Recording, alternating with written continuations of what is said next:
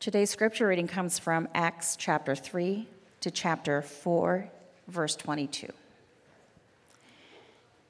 Now Peter and John were going up to the temple for the time of prayer at 3 p.m. A man who was lame from birth was being carried there.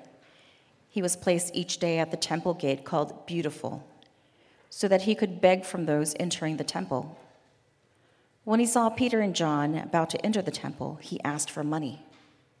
Peter, along with John, looked straight at him and said, "Look at us." So he turned to them, expecting to get something from them, but Peter said, "I don't have silver or gold, but what I do have I give you. In the name of Jesus Christ of Nazareth, get up and walk." Then, taking him by the right hand, he raised him up, and at once his feet and ankles became strong. So he jumped up and started to walk, and he entered the temple with them, walking, leaping, and praising God. All the people saw him walking and praising God, so they recognized that he was the one who used to sit and beg at the beautiful gate of the temple. So they were filled with awe and astonishment at what had happened to him. While he was holding on to Peter and John, all the people, utterly astonished, ran toward them in what is called Solomon's Colonnade. When Peter saw this, he addressed the people. "Fellow Israelites, why are you amazed at this? Why do you stare at us as though we had made him walk by our own power or godliness? The God of Abraham, Isaac, and Jacob, the God of our ancestors, has glorified his servant Jesus, whom you handed over and denied before Pilate, though he had decided to release him. You denied the holy and righteous one and asked to have a murderer released to you. You killed the source of life, whom God raised from the dead. We are witnesses of this. By faith in his name has made this man strong, whom you see and know. So the faith that comes through Jesus has given him this perfect health in front of all of you. And now, brothers and sisters, I know that you acted in ignorance, just as your leaders also did. In this way, God fulfilled what he had predicted through all the prophets, that his Messiah would suffer. Therefore, repent and turn back, so that your sins may be wiped out, that seasons of refreshing may come from the presence of the Lord, that he may send Jesus, who has been appointed for you as the Messiah. Heaven must receive him until the time of the restoration of all things, which God spoke about through his holy prophets from the beginning. Moses said, "The Lord your God will raise up for you a prophet like me from among your brothers and sisters. You must listen to everything he tells you. And everyone who does not listen to that prophet will be completely cut off from the people." In addition, all the prophets who have spoken, from Samuel and those after him, have also foretold these days. You are the sons of the prophets and of the covenant that God made with your ancestors, saying to Abraham, "And all the families of the earth will be blessed through your offspring." God raised up his servant and sent him first to you to bless you by turning each of you from your evil ways. The word of the Lord. While they were speaking to the people, the priests, the captain of the temple police, and the Sadducees confronted them because they were annoyed that they were teaching the people and proclaiming in Jesus the resurrection of the dead. So they seized them and took them into custody until the next day, since it was already evening. But many of those who heard the message believed, and the number of men came to about 5,000. The next day, their rulers, elders, and scribes assembled in Jerusalem with Annas the high priest, Caiaphas, John, Alexander, and all the members of the high priestly family. After they had Peter and John stand before them, they began to question them, "By what power or in what name have you done this?" Then Peter was filled with the Holy Spirit and said to them, "Rulers of the people and elders, if we are being examined today about a good deed done to a disabled man, by what means he was healed, let it be known to all of you and to all the people of Israel that by the name of Jesus Christ of Nazareth, whom you crucified and whom God raised from the dead, by him this man is standing here before you healthy. This Jesus is the stone rejected by you builders, which has become the cornerstone. There is salvation in no one else, for there is no other name under heaven given to people by which we must be saved." When they observed the boldness of Peter and John and realized that they were uneducated and untrained men, they were amazed and recognized that they had been with Jesus. And since they saw the man who had been healed standing with them, they had nothing to say in opposition. After they ordered them to leave the Sanhedrin, they conferred among themselves, saying, "What should we do with these men? For an obvious sign has been done through them, clear to everyone living in Jerusalem, and we cannot deny it. But so that this does not spread any further among the people, let's threaten them against speaking to anyone in this name again." So they called for them and ordered them not to speak or teach at all in the name of Jesus. Peter and John answered them, "Whether it's right in the sight of God for us to listen to you rather than to God, you decide, for we are unable to stop speaking about what we have seen and heard." After threatening them further, they released them. They found no way to punish them because the people were all giving glory to God over what had been done. For this sign of healing had been performed on a man over 40 years old. The word of the Lord. We're in a preaching series that we've called Blueprint, and it's focused on the book of Acts in the New Testament, from which we just read, from Acts 1 through 12. And as a church, we're focused on this book because it's a beautiful book. It's a masterpiece of literature, of ancient literature. It's actually the second volume of a 2-volume work written by an early follower of Jesus named Luke. He wrote the book of Luke in the New Testament, and the second part of his work is called Acts. The first part, which is called Luke, was compiled by eyewitness testimony to the life and the ministry of Jesus of Nazareth. And the second volume, Acts, is about how after Jesus' resurrection, Jesus' followers began to take his teachings to the ends of the earth. So one of the central claims, if not the central claim of Christianity, is that in the early part of the first century, Jesus of Nazareth was killed by the religious and political elites of Jerusalem for claiming to be God. And then 3 days later, he miraculously arose from death. The implications of that reality, the implications of the resurrection of the Christian faith, are inexhaustible. We could spend hours and days working through the implications of the resurrection. In fact, most of the New Testament, if you read it closely, you come to realize that most of the New Testament is actually designed to explain and to talk about and to show what the resurrection means, why it matters for your life. But one implication, and that's the implication that I want to focus on this morning, is the implication of power, that Jesus' resurrection unleashed a new power into the world, a new power. And that's what this story is all about. You see that in the story. I hope you saw it this morning, didn't you? This theme of power. We could talk a lot about it, but there's a couple of places that come out directly from the text. The people in Acts 3 and 4, the characters in this story, are obsessed with this concept of power. Look at chapter 3, verse 12.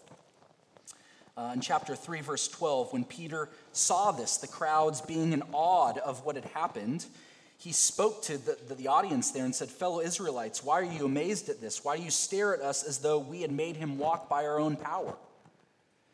And then if you flip over to chapter 4, verse 7, the ruling class, the Sanhedrin, the religious elite of Jerusalem, rather than astonishment and amazement at the power demonstrated through Peter and John, were actually annoyed by the power. So in verse 7, they are asking, they're inquiring, they're interrogating them on what power they were using to heal this man. So today, even though this is a huge text, it's a long story, even though a lot could be said about it, I want to zero in on that theme of power.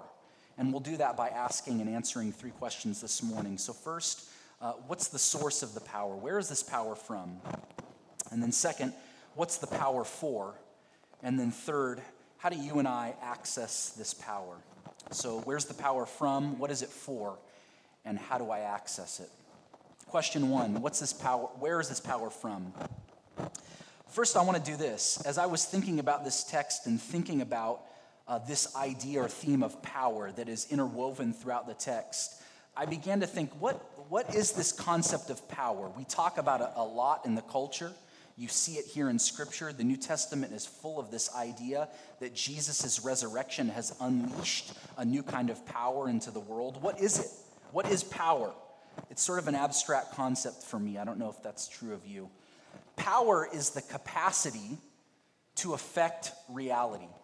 It's the capacity to physically, emotionally, and spiritually influence the world around us. Now, if you're like me, I hear definitions like that and I say, that's too abstract for me. I don't know what that means. But think about, for those of you who maybe work outside the home, or maybe those of you who work inside the home, there are power dynamics going on inside of whatever organization or institution that you're a part of. Think about power at work in an organization. There are people in your workplace who have legitimate power because they are in a higher position over people who are in a lower position, and they have control over people who are in a lower position. There's also the power of being an expert.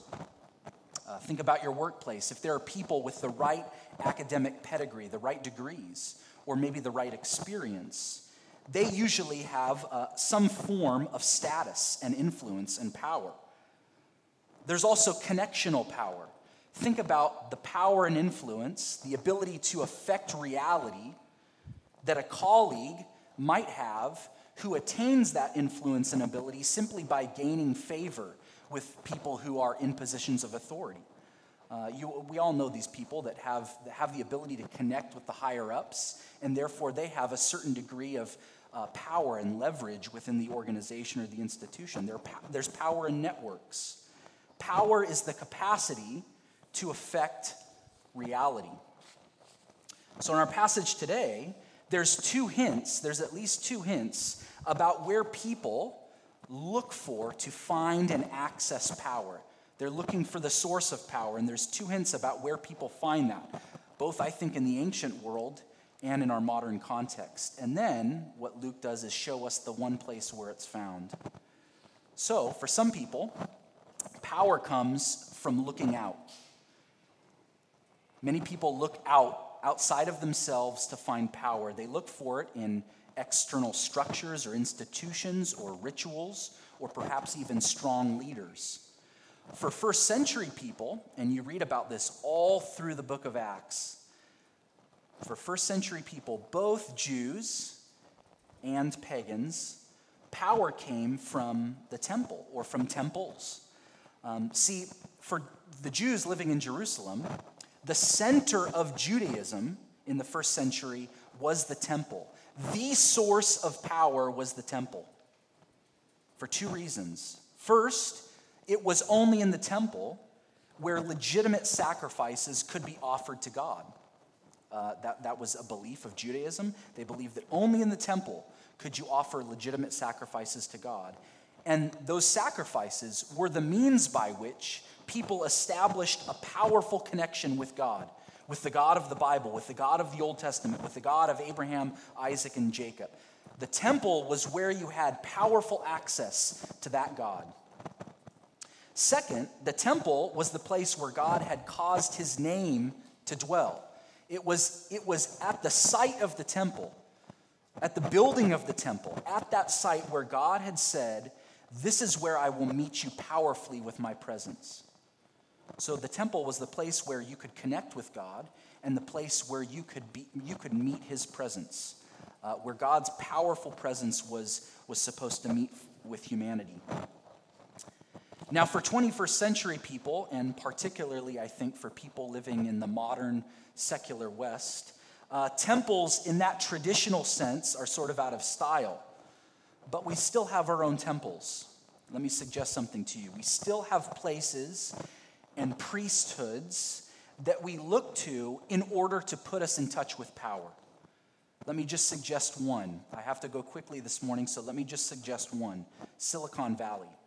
A couple years ago, I read a fascinating and disturbing book called To Be a Machine: Adventures Among Cyborgs, Utopians, Hackers, and the Futurists Solving the Modest Problem of Death. This book, To Be a Machine, was written by a journalist, Mark O'Connell, and it's his account of a growing movement in Silicon Valley and other places in the world called transhumanism. And rather than explain to you what transhumanism is, I'll give you a couple of examples. There are people like the PayPal founder and Facebook investor Peter Thiel, who is pumping millions of dollars into the cause of extending human lifespans.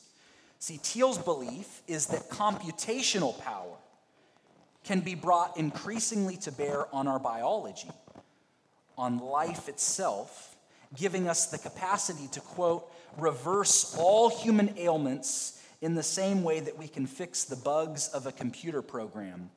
Thiel says death will eventually be reduced from a mystery to a solvable problem. You see what Thiel's saying there? That we can use computational power, the power of technology, we can harness that and utilize that to enter into a kind of eternal life. Google's head of engineering, Ray Kurzweil, takes 150 pills a day and is predicting that if he can make it to age 120, he will live forever, because he's living on the presumption that a rapid increase of knowledge and technology will eventually learn how to restore the body's molecular and cellular structure. Now, what I'm not saying is that developments in technology or medicine or science should be dismissed. In fact, followers of Jesus should be actively pursuing callings and careers in these industries, in this world, because God works through them to bring about human and global flourishing. But that's different than looking to technology, looking to medicine as the ultimate source of power to transform the world into something better. So we look sometimes to temples, but we also sometimes in our modern world look to technology to access power. So some people look out. Others look in. Other people look inward. They don't look out, they look inward. They look to their own sense of piety or their own sense of self-worth. See, for first century people, like the Jews, power could also come from within, not just from the temple, but also within. Look at Acts 3:12, when Peter begins to address the crowd. This is why Peter is deflecting attention away from himself and challenging the idea that his own spirituality or his own godliness or his own piety is the source of his power. And as an aside, Peter knows, and anyone who's familiar with Peter's story knew, that power didn't come from him. In fact, this is actually why the religious elite are so confounded and so amazed and annoyed by Peter's public testimony, because he was an uneducated blue-collar fisherman. Now, that's one way in which first century people saw power as something that came from your own personal religiosity or piety. But for 21st century people, power not only comes from without, we look to technology and the right tools to bring about a better world, but we also look to the self. We look to the self. And you can find this stuff all over. I was traveling back from Manhattan yesterday, browsing Twitter, as one is wont to do on a long plane ride, and I came across an article from Inc. magazine, and this was the title: "Following the 90-10 rule will make you noticeably more self-confident." Following the 90-10 rule will make you noticeably more self-confident. And the basic idea is this author is explaining: most of us seek confidence and power through external validation and approval. Most of us seek power and connection and approval through the validation of other people. And what this author was saying is that leaves us constantly in a state of anxiety over what everyone out there thinks. I'm sure you can relate to that. But this author says you should focus first and foremost on the North Star in your own universe, your own standards. Don't live up to other people's standards. Live up to your own standards. So what this author is saying is the 90-10 rule is a formula for calculating your worth, your personal worth. 90% should be self-worth, and 10% should be assigned worth. This stuff is all over. You can browse Twitter and come across dozens and hundreds of articles like this where people advise or suggest tapping into your own inner power, your own inner sense of self-worth, turning inward to yourself. Some people look out, some people look in. And this passage in Acts says that the true source of power is by looking up. Power comes from looking up. You see what Peter is saying here in this passage? If you want to know the source of this power, the source that's at the heart of the universe, you have to know where God's power is, the God of the Bible. You have to know where God's power is housed, where it dwells, where it lives. And look, we all need to know, power sounds so abstract, but we all need to know where the source of real power is. We need it because this world is a mess, because our lives are a mess, because we constantly have this sense of our own powerlessness, that we are unable to affect reality, that we are unable to change circumstances. I've spoken with some of you, and you have relationships that are a disaster, and you don't know what to do. You're powerless. Your kids have either strayed from Christianity or are just bored with the entire thing, and you're powerless to do anything about it. You're in a job where people are abusing their power, and you feel powerless to change the system. Peter's point is that true power, divine power, God's power, is not housed in temples or techniques of self-empowerment, but in the person of Jesus Christ. That power is housed, it's located in a person, Jesus of Nazareth. That's where power comes from Jesus. So what's the power for? If question one is, where is the power from? It's from Jesus. Then the second question is, what is this power for?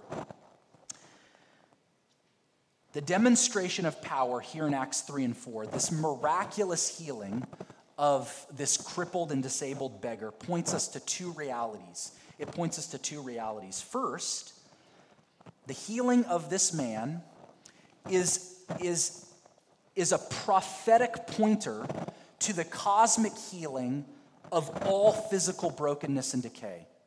The healing of this one man is a pointer. It's a sign that's pointing to the ultimate, the cosmic healing of the entire universe. That's Peter's claim in chapter 3, verse 21, that Jesus' rule and reign in heaven will eventually result in the restoring of all things about which God spoke by the mouth of his holy prophets long ago. See, in the Old Testament, there are hundreds of passages that speak about a time when all things will be put back to rights, when the lion will lie down with the lamb, a time when the blind will see, when the deaf will hear, when the lame will walk. One example of that is what we read in our call to worship from Isaiah 35. The lame man will leap like a deer, and the tongue of the mute will sing for joy. See, the Old Testament prophesied a time when everything would be made right. Everything would be restored. An ultimate healing would come. And these last days that the Old Testament spoke about were nearly always associated with the arrival of what the Bible calls the Messiah, a chosen and anointed one who would not only set things right, but actually vanquish the powers who caused the world to go out of whack, to spin out of control. Why does that matter? It matters because miracles in the Bible are not just some expression of brute strength. They're not a naked display of God's divine majesty and power. They're not God overriding the laws of the universe in some kind of show of superior strength. They're ultimately about the alleviation of suffering. Miracles in the Bible are always about the alleviation of human and global suffering. They're about setting right what's wrong, repairing what's been broken. You see, Christianity teaches that God made the world good, that he made it free from pain and blindness and disease and disabilities. But due to the treason and evil of humanity against God and against his rules and against his way of operating in the world, we are all experiencing alienation from the true source of power, from God himself. Doesn't that make sense? If humanity and the world is disconnected and alienated from the author of life, from the source of life, from the source of true power, then it makes sense that if that source of life comes on the scene, arrives into the story, if that chosen and anointed one finally comes back and enters into his world, then things would be put to right. But what happens in the text? Peter explains that when the source of life, when the author of life comes into the world, we kill him, we destroy him. So why wouldn't creation be all out of whack? There's at least one takeaway here, and the takeaway is this. Through this sign, we know that God cares about the material world. God cares about your body. God cares about alleviating human suffering. He's no happier with all of the brokenness that you see, that I see, that we experience. He's no more happier about it than we are.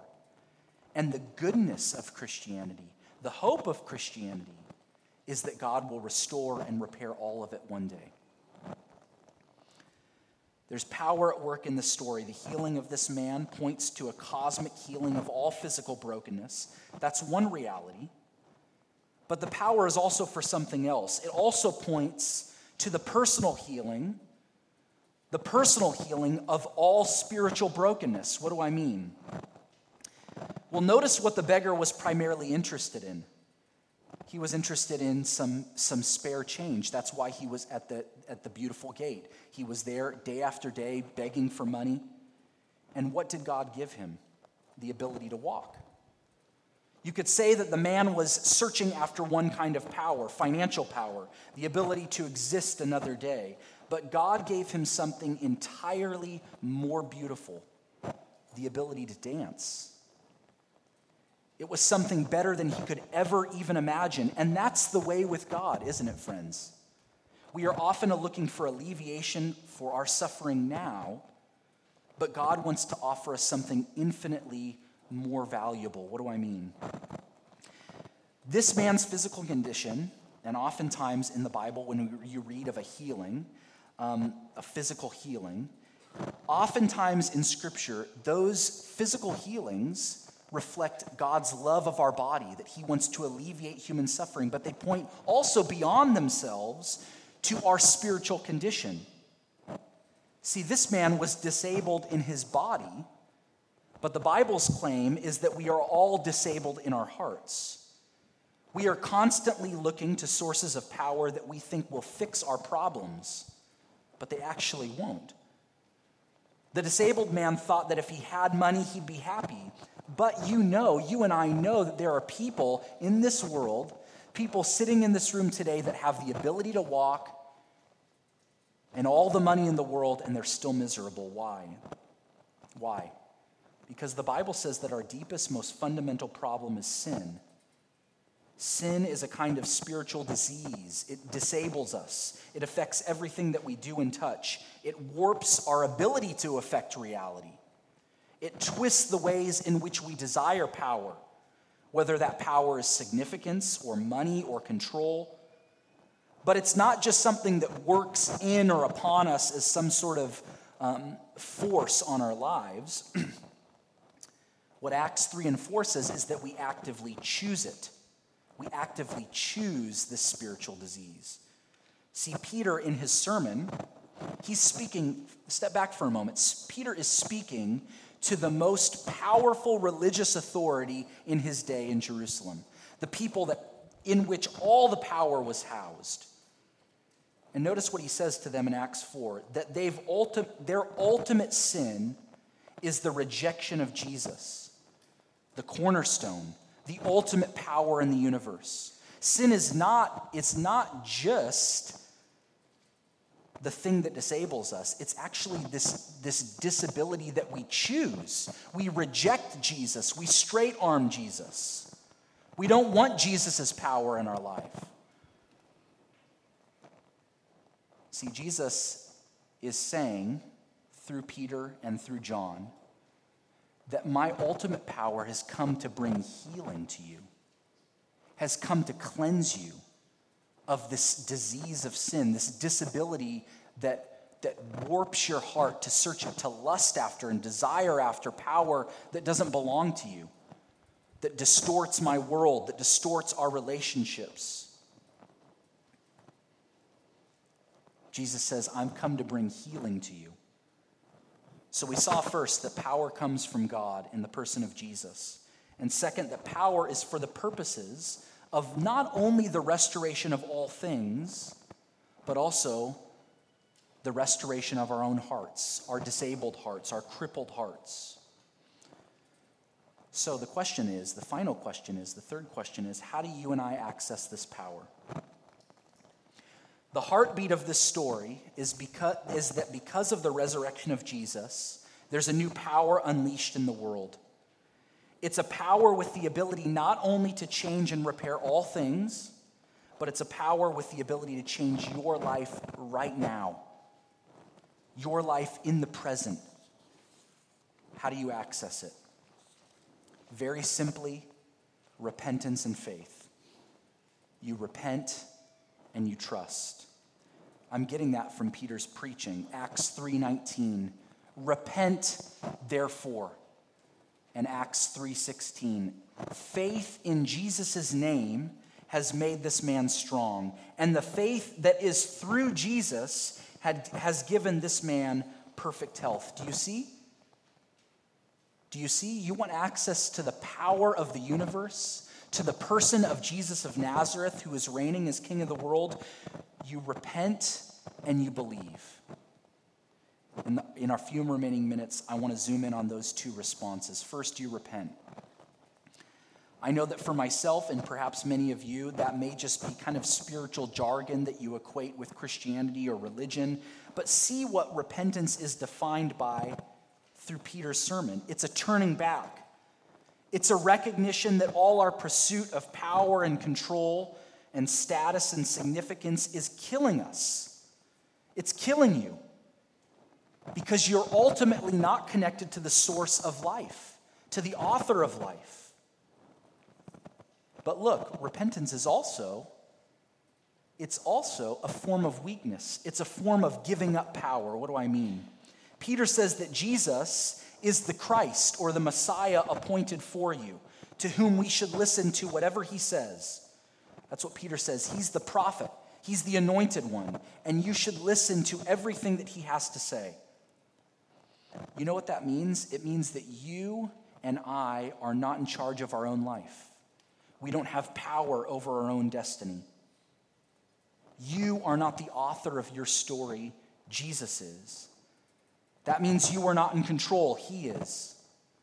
Are you laying down your power, your control, and are you submitting to his will, to his words? Friends, if there's one thing in our world needs today, it's repentance for our desire and lust after power. We need to repent of the ways that we have used privilege to, in whatever form, the ways that we've used privilege to, that afforded to us because of education, class, race, to only benefit ourselves at the expense of our neighbor. We need to repent of the ways in which we use people as means to an end. We need to repent of the ways that we try to maintain a public image for the purposes of social power. See, friends, without repentance, we have what we've seen in the news for the last few weeks, a lust for political power, whether you're on the right or the left, this desire to be in power, to take control, to dominate the other. Without repentance, for this obsession with power, you have a powerful clergy and pastors who manipulate and exploit and abuse others. Without repentance, you have the results of what I saw this past week at the 9/11 memorial, an unstoppable drive to dominate and control, even at the cost of thousands of lives. We need this repentance. You and I need this to turn back, to submit our lives underneath the rule and reign of the source of life, the author of life. Second, you access the power by faith in his name. What does that mean? The name. What is this idea of the name that keeps coming up? It's the name of Jesus. It's just another way of saying the reality of Jesus. His name stands for who he is, what he has accomplished. So faith in his name, faith in the reality of Jesus, means trusting all of your reality into the reality of Jesus. Look, if power is all about the ability to affect change, the ability to affect reality, the capacity to do something to achieve a result, then faith, then trust is the exact opposite of that. It's the recognition and rest in the results of Jesus, in the life of Jesus, in the person of Jesus. It's leaning your entire life into Jesus' capacity, Jesus' ability, not your own. Let me close here. What does that faith look like? What does that faith look like? I want to focus, just in closing, on Peter's example, because this is remarkable. If you know the story of Peter, you know it's remarkable. After God uses Peter and John to heal this man, and after Peter's preaching, they get arrested by the religious leaders. They do an incredible deed and find themselves put on trial. They do an incredible deed and they find themselves put on trial. Does that sound familiar?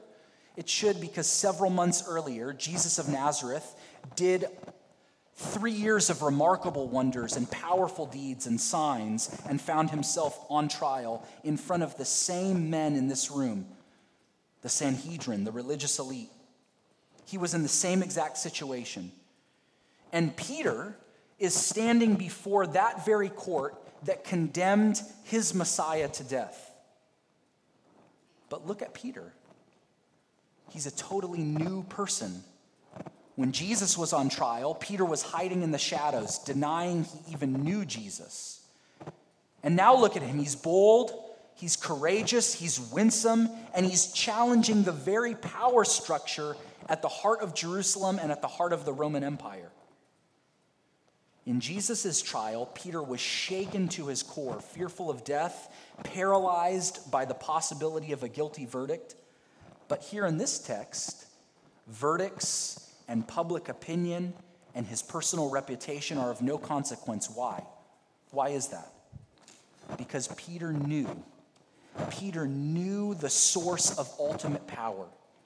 Peter knew that there was a power in the universe that offered infinitely more resources than wealth or social political position. Peter had been in the presence of Jesus. He knew Jesus saved not by grasping power, but by losing it. Jesus came homeless and poor and powerless without social privilege and ultimately faced the ridicule and powerlessness of the cross. And yet, what does Paul say in 1 Corinthians? That it's in the cross that you see the power of God. It's in the weakness of God that you see true strength. It's in the death of God that you see life coming into the world. Do you want a power like that? Do you want a power that will make your heart leap today and that will make your body leap into eternity, dancing and praising and joyfully celebrating before God into eternity? Then go and learn what this means. This Jesus is the stone rejected by you builders, which has become the cornerstone. Amen.